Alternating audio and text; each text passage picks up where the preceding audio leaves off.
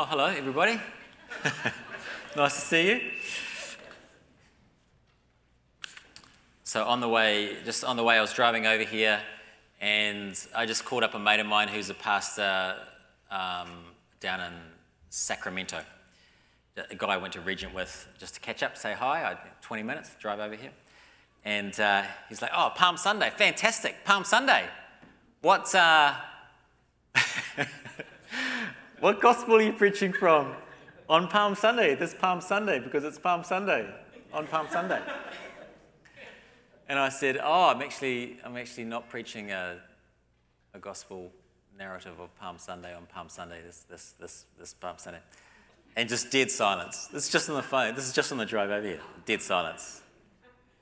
And he goes, like 5 seconds later, he goes, I didn't even think that was allowed. Like, he said, have you heard of something called the church calendar? And then he said, so what are you preaching? The genealogy?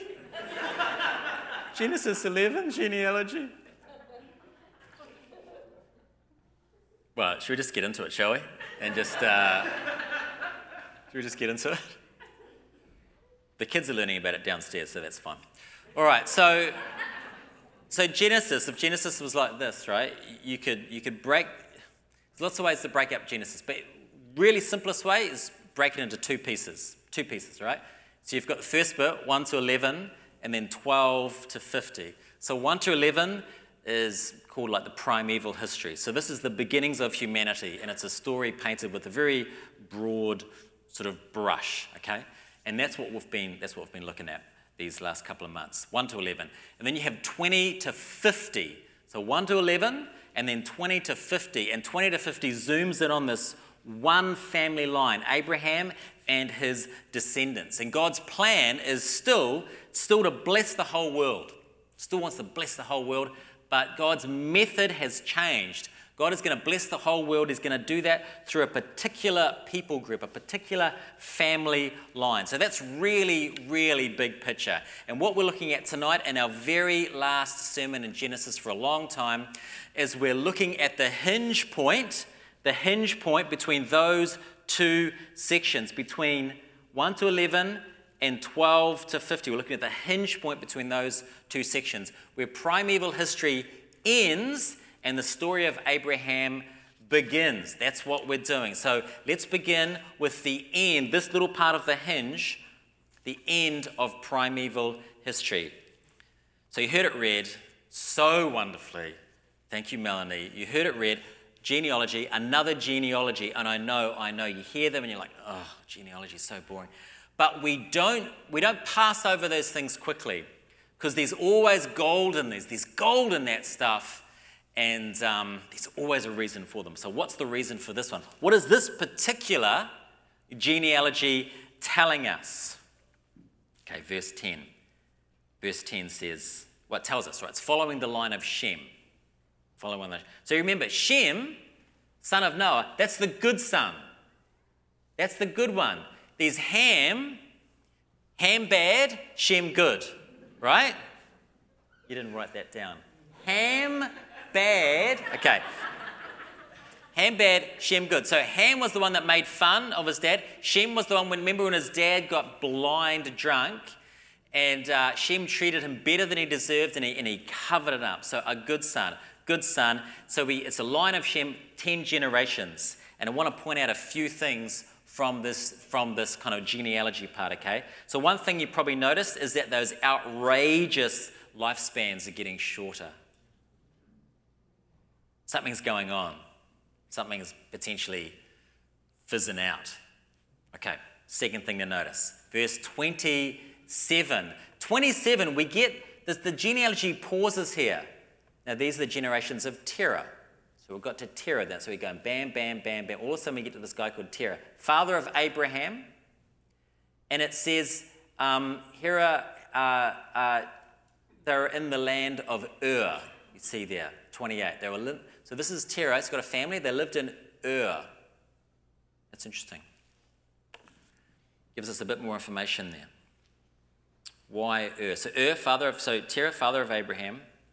So Ur is like modern day sort of southern Iraq. You know, Ur was excavated. So we didn't know much about Ur until the early 20th century when it was excavated. And this 1920s, 30s, huge thing, like a really, really big deal. They just started digging up and they found this whole city and they found tons of stuff. It was a huge deal internationally. Agatha Christie actually visited, people would go visit this archaeological site. Agatha Christie actually visited this site and wrote a book inspired by the trip called Murder in Mesopotamia. Factoid. I said murder in Mesopotamia. Honestly, what is he doing? Why is he here? Why is he here? I don't know. This is gold.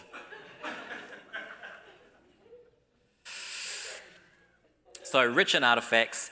They found thousands of tablets, like these clay tablets, these are the right things on, describing Ur. And one of the big discoveries was when they were talking about what life was like in Ur, is they discovered that it was the center of worship of the moon god.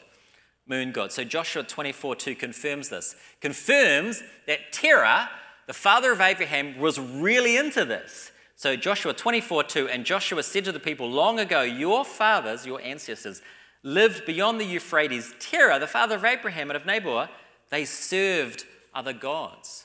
Family was totally into it. Now look at verse 31 here of Genesis 11. So Terah took Abraham his son, grandson Sarah, and together they left Ur to go to Canaan, which probably sounds like a good idea. They've got to get out of Ur.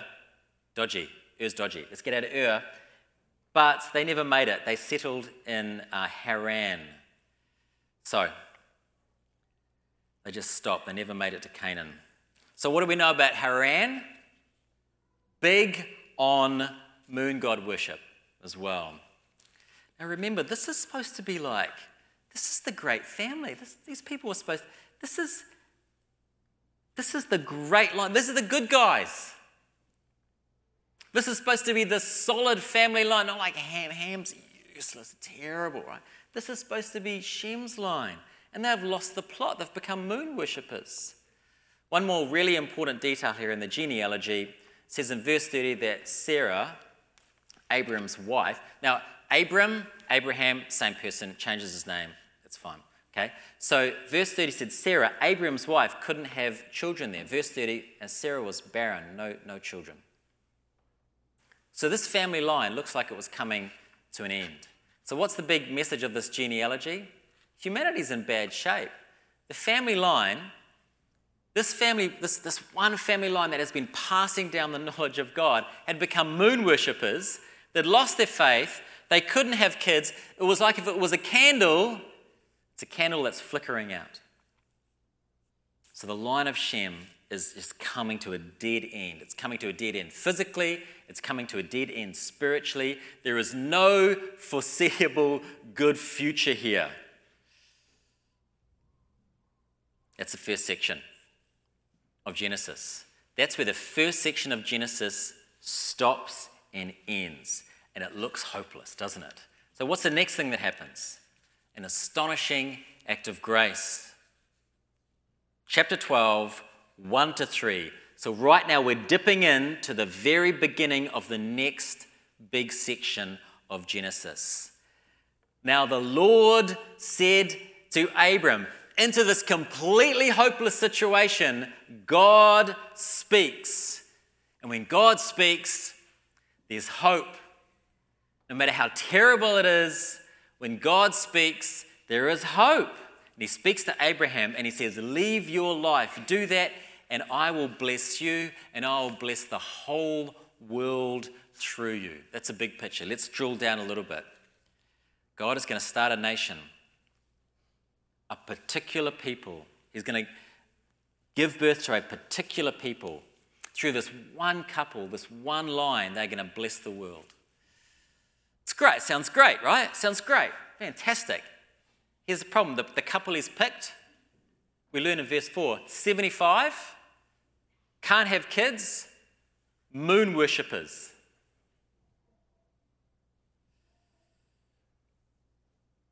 But God calls them. It all starts from that call. And that's the same for all of us, right? We're all as hopeless as these people here without God. This is all of us. We would all here in this room be idolaters if God hadn't called us. We wouldn't be worshipping the moon god, we'd be worshipping sex or money or power or ourselves or something like that. But we would all be idolaters if God hadn't disturbed our life, if God hadn't come into our life and we hadn't responded in faith. Let's keep going. Let's look at the call, just verse 1. Now the Lord said to Abram, "Go from your country and your kindred and your father's house to the land that I will show you." Wowzers, that is a big call, isn't it? Leave your country, leave your family, your extended family, leave your immediate family, leave everything that makes you feel secure and follow my call. Leave all of that. Leave it all. And I'll tell you where you're going. If you go 20 miles that way, and there'll be an oasis, and you turn left, and then you go 5 miles, and you turn right at the Camel, and there's the falafel shop. No, you don't get any of that. Leave all of that for a place that I will tell you about some other time. So Abram was told very specifically what to leave, but not where he was going.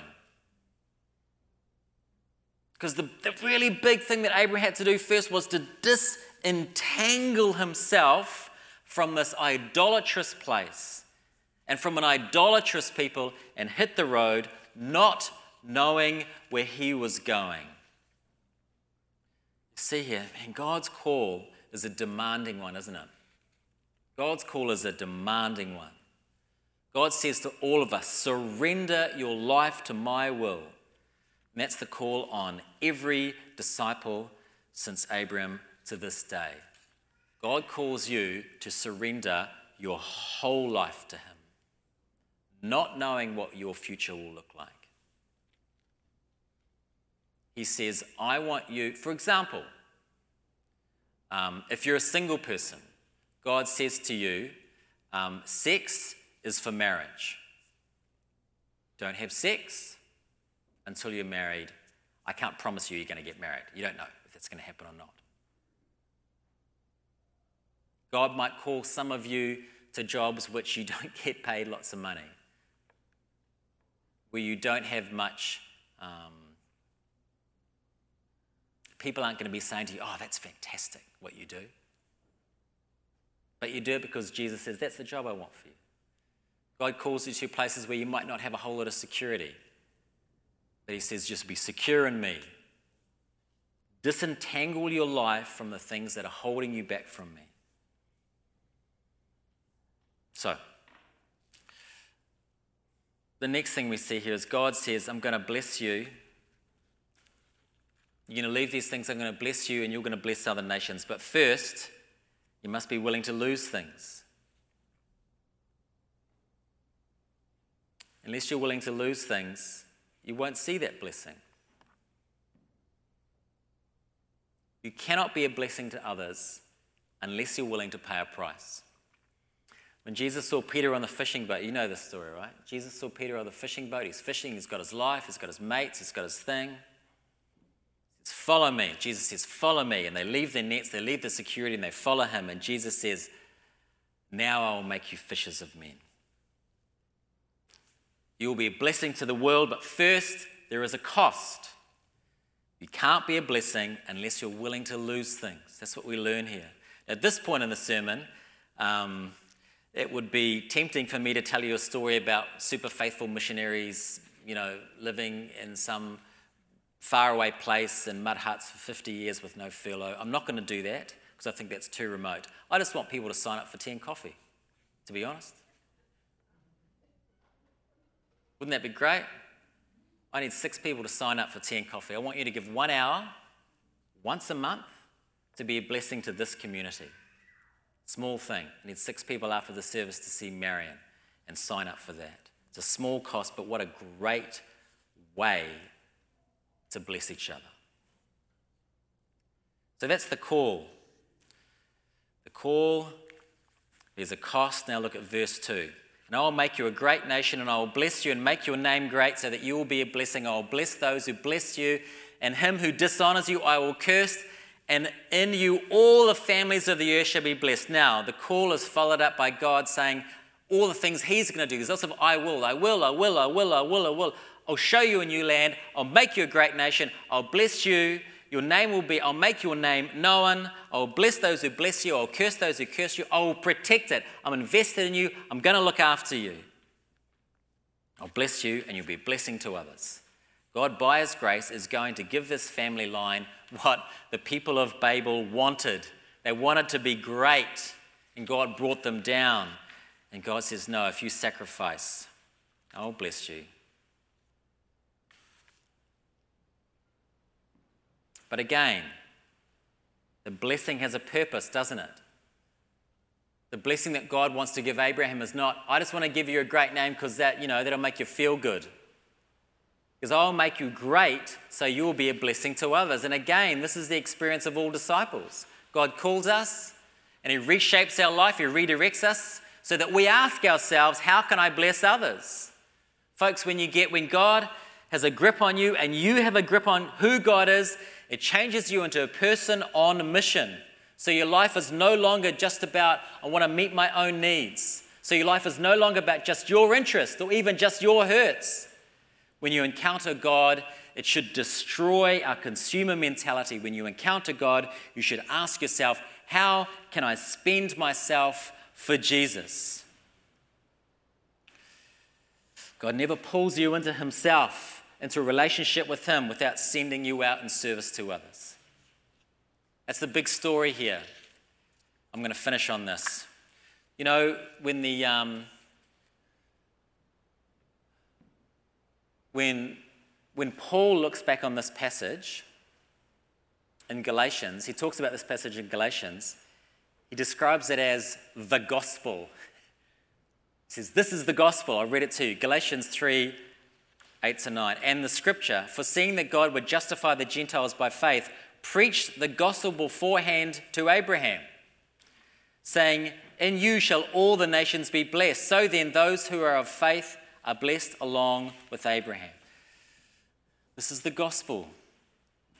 There is a demanding call. Jesus places the same call on you and me.